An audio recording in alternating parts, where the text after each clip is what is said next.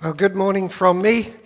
Great to see you all. If you're young and want to draw to help follow the sermon, why not draw Aslan this morning, the lion, and how they shaved him, and then maybe draw him dying for the guilty Edmund, and then make sure you draw him risen again with his mane fully back and blossoming beautifully. So you've got quite the task today, because that really grasps my sermon this morning. Every few years I preach on the subject of shame, and I ever will do, as long as the Lord gives me faculties, because we all at times feel great shame.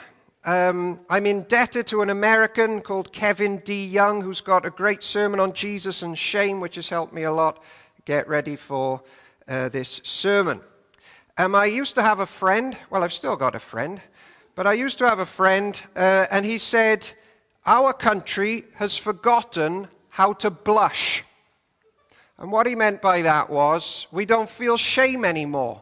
And that's why we've stopped valuing Jesus, because he delivers people from shame and forgives them.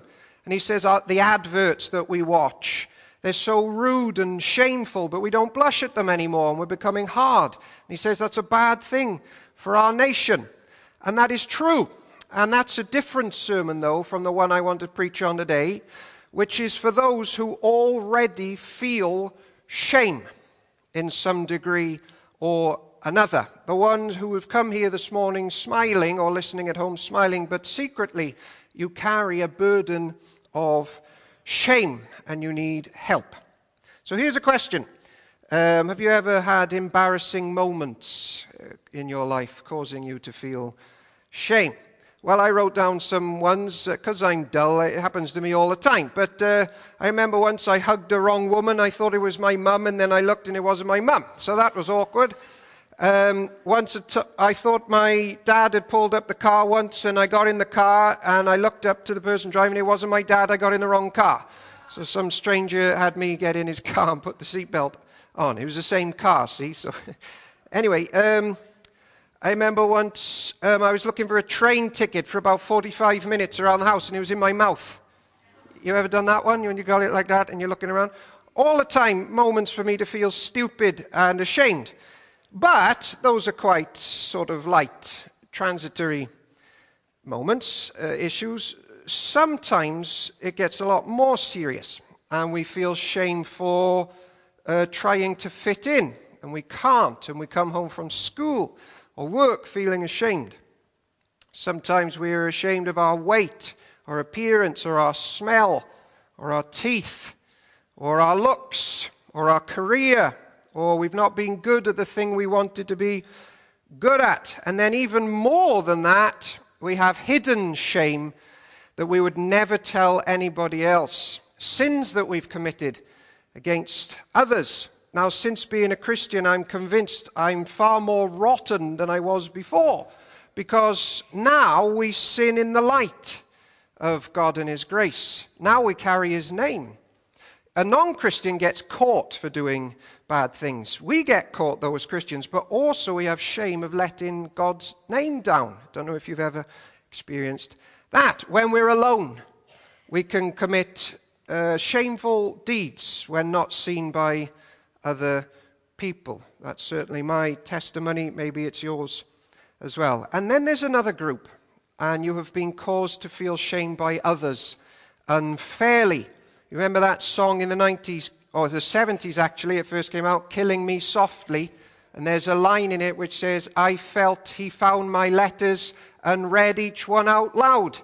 And sometimes the treatment that we've received from other people cause great shame. So how does the Lord Jesus Christ and His church help with people feeling this morning a sense of shame, whether it's self-inflicted, or you've been excluded, or it's private, or it's been forced on you, or it's misplaced and unwarranted?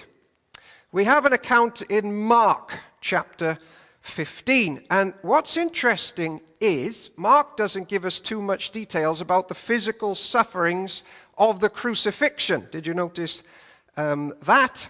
He wants us to grasp something else. Now, if you were directing a movie about the death of the Lord Jesus Christ, you would not ask Mark to direct it.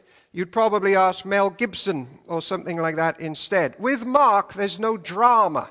Not really. Verse 24 says, and they crucified him. And that's pretty much it for the physicality. It just passes Mark by. Why? Because Mark wants you to grasp something else, not so much the physical sufferings.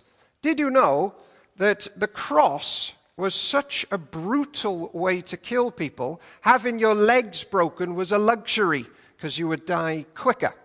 But Mark doesn't really get into that. Did you know that even early Roman centurions and soldiers were writing against the mode of crucifixion on a cross because it was so brutal for even many Romans? It was barbaric. But Mark just goes, and they crucified him. In the Passion film by Mel Gibson, it's like 3 hours long of a man being brutally battered to death. And Mark didn't direct that film. Mark would have gone, right, here we go, roll cameras, and they crucify him. Right, fade to black. Because I want to write about something else. My point, says Mark, is not to feel sorry for a man being beaten up.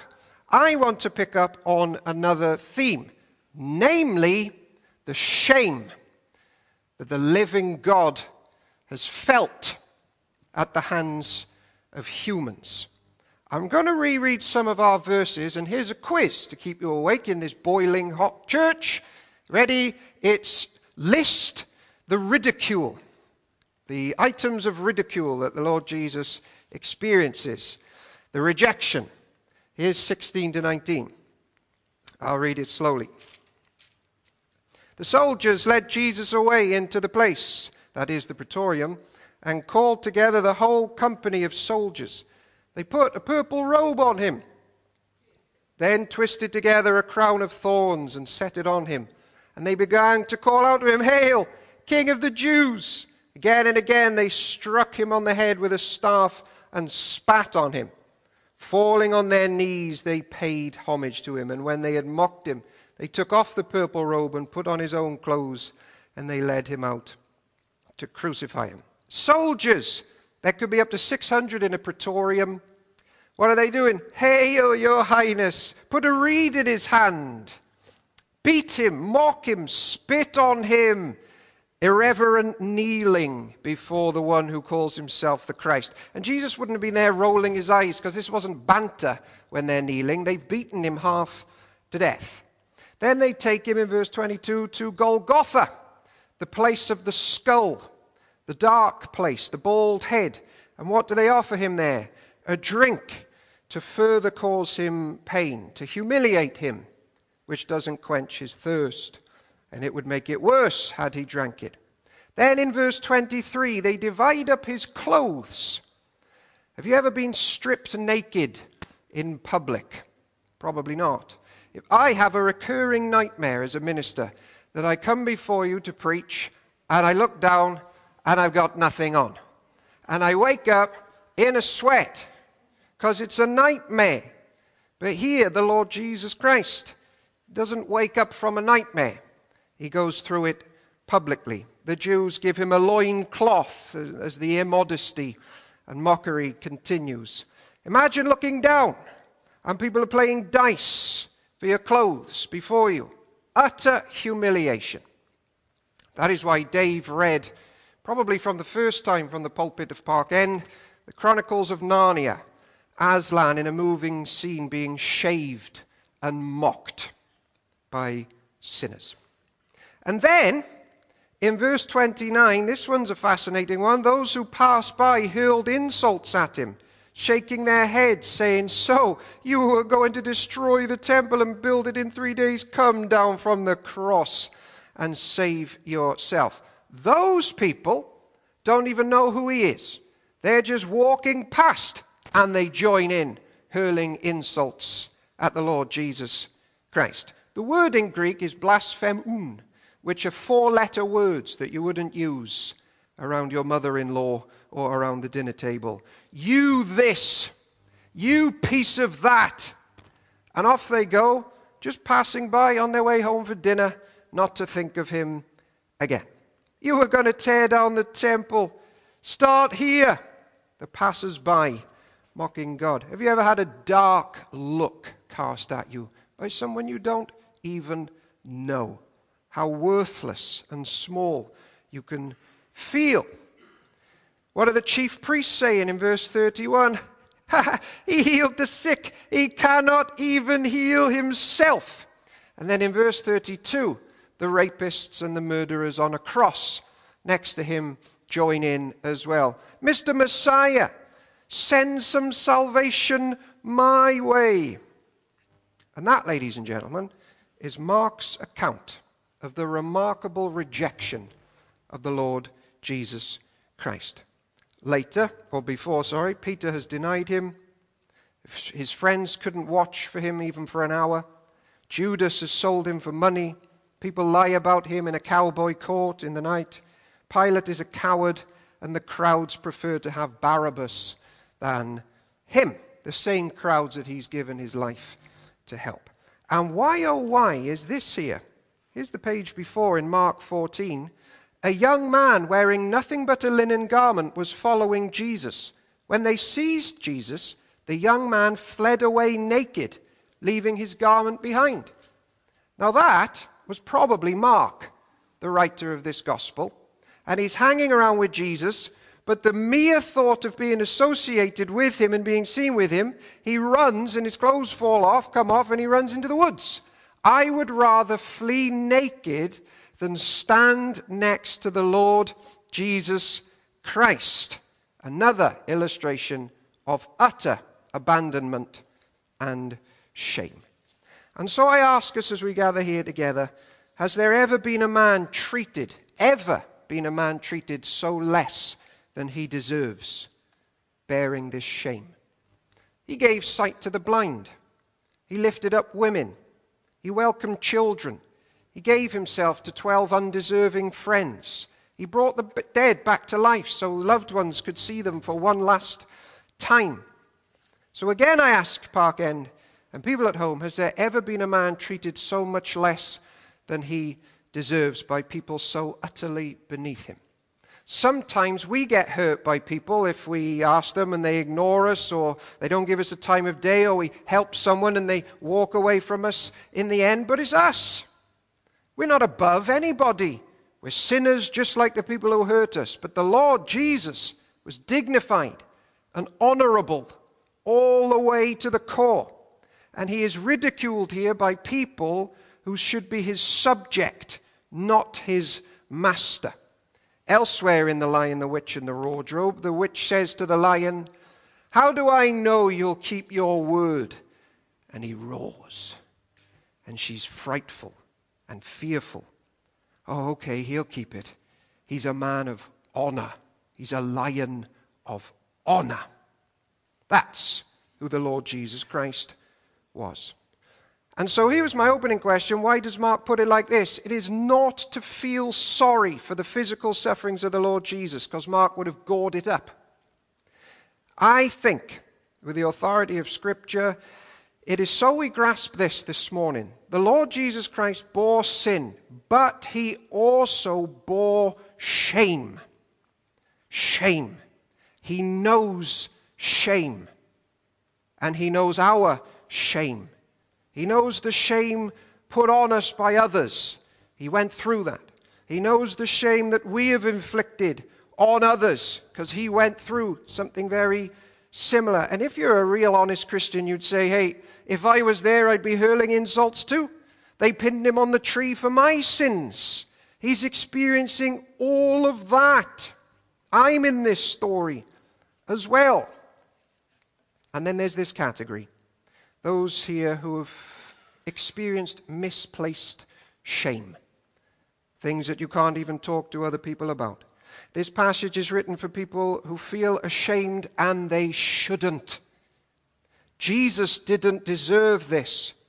As ministers, we meet so many people who have been abused growing up, and they feel shame, and they're made to feel worthless and stripped of all value. Others who will become Christians in this age that we live in will be made to feel shame unfairly and unkindly. I think of the youngsters growing up as Christians. The morals and the codes that they'll hold to will be laughed at or even hated often by other people. And so, to those first who feel the shame of sin, remember this from this passage. He knows how shameful we are, and yet he still came for us. He knows what we're capable of as fallen people, and yet he still came for us. This morning, the Lord Jesus Christ forgives real sin and the shame associated with it. He has been judged for his people on their behalf, and he grafts them into his family and his church and his care. He gave his life for sinful, shameful people whose status has been stripped and lost and marred by sin. And here's a verse for you. If you carry the weight of prior sin, Psalm 103 verse 12, as far as the east is from the west, so far has he removed our transgressions from us. I meet people a lot and they say this: I can't forgive myself. What's the gospel message to such a person this morning? Stop making yourself more powerful than Jesus. Trust in the blood of the Lamb to cleanse your guilty conscience. Join church where we learn just how far the life of the Lord Jesus Christ can reach into ours. Tortured by our memories and our guilt and our shame and sleepless nights, lovers of Jesus find this: he chooses to remember our sins no more. He doesn't have amnesia. Oh, I forgot how bad you were. I've just remembered. No, I choose to remember your sins no more. That is who I am. Trust that. Don't chase forgiveness. You'll never earn it. You'll never find it. Rest in the Lord Jesus Christ this morning. And enjoy this verse. Well, actually, it's 3. Therefore, since we are surrounded by such a great cloud of witnesses, let us throw off everything that hinders and the sin that so easily entangles, and let us run with perseverance the race marked out before us, fixing our eyes on Jesus, the pioneer and perfecter of our faith. Ready? For the joy set before him, he endured the cross, scorning its shame, and sat down at the right hand of the throne of God. Consider him who endured such opposition from sinners, so that you will not grow weary and lose heart. The shame of Mark 15, he went through it. Why? The joy which was before him. What was that? Purchasing church and the members in church with his blood. And now to those, as we draw near to a close, who are carrying misplaced shame, the secret things, those who have been made to feel shame by others, see our God in Mark chapter 15, walking the difficult walk of the human life, going to the dark places that we could never even share with anyone. Here is one who is such an outsider.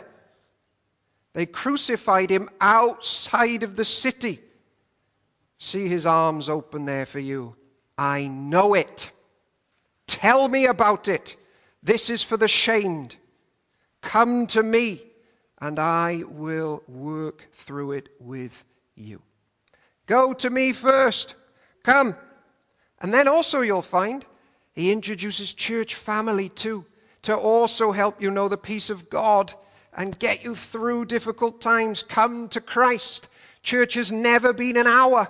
It's life together, not an hour on a Sunday. It's I've got these difficulties, and church family come along and say, let me show how Christ can help you with this. Let the peace of God seep through every area of your life. This is the way of the living God. And as a family, let's do this. Listen to some of the greatest verses ever written. 1 Peter 2. To this you were called, because Christ suffered for you, leaving you as an example that you should follow in his steps. He committed no sin, and no deceit was found in his mouth. When they hurled insults at him, he did not retaliate. When he suffered, he made no threats. Instead, he entrusted himself to him who judges right. He himself bore our sins in his body on the cross, so that we might die to sins and live to righteousness.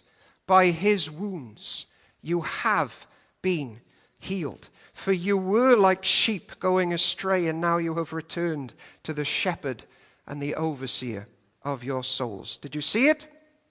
Jesus, in his moment of shame, entrusted himself to the one who judges rightly, the Father in heaven. He is going to put all the wrongs right.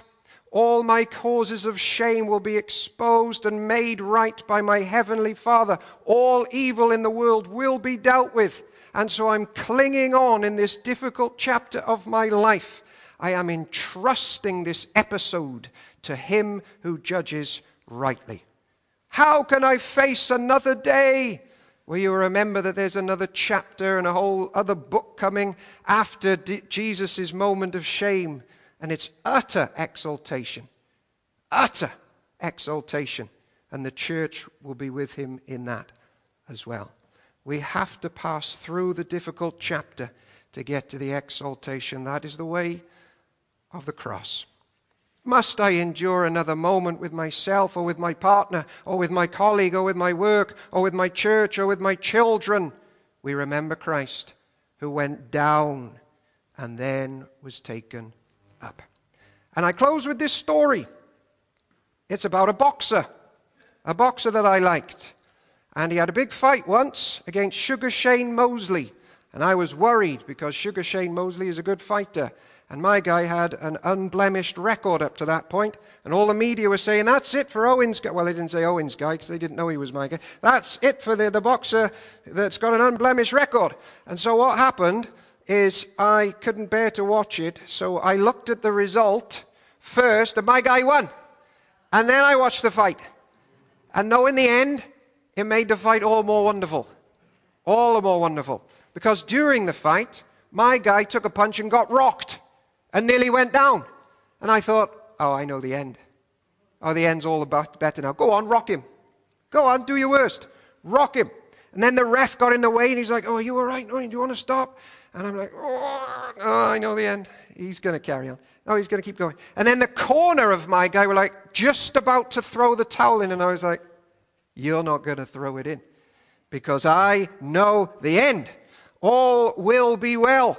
I know the ending. I am entrusting the end to the fact that I know the results written on the BBC News. I will go through this chapter of my life entrusting myself to him because I know the end. I know the end because I know the end of the Lord Jesus Christ's shame and suffering. Go on, Pharaoh. Keep refusing to let the people go. I know the end. Go on and put Joseph in the prison. We know the end. Go on, throw them in the lion's den. I dare you. We know the end for the mighty church of God. Go on, cockerel. Crow 3 times. It's a bad day for Peter, but I know how he turns out in the book of Acts. We know the end. And this morning we entrust ourselves to the living God and the glory therein. And we trust that we will one day be exalted like the Christ. In the name of the Father, the Son, and the Holy Spirit. Amen.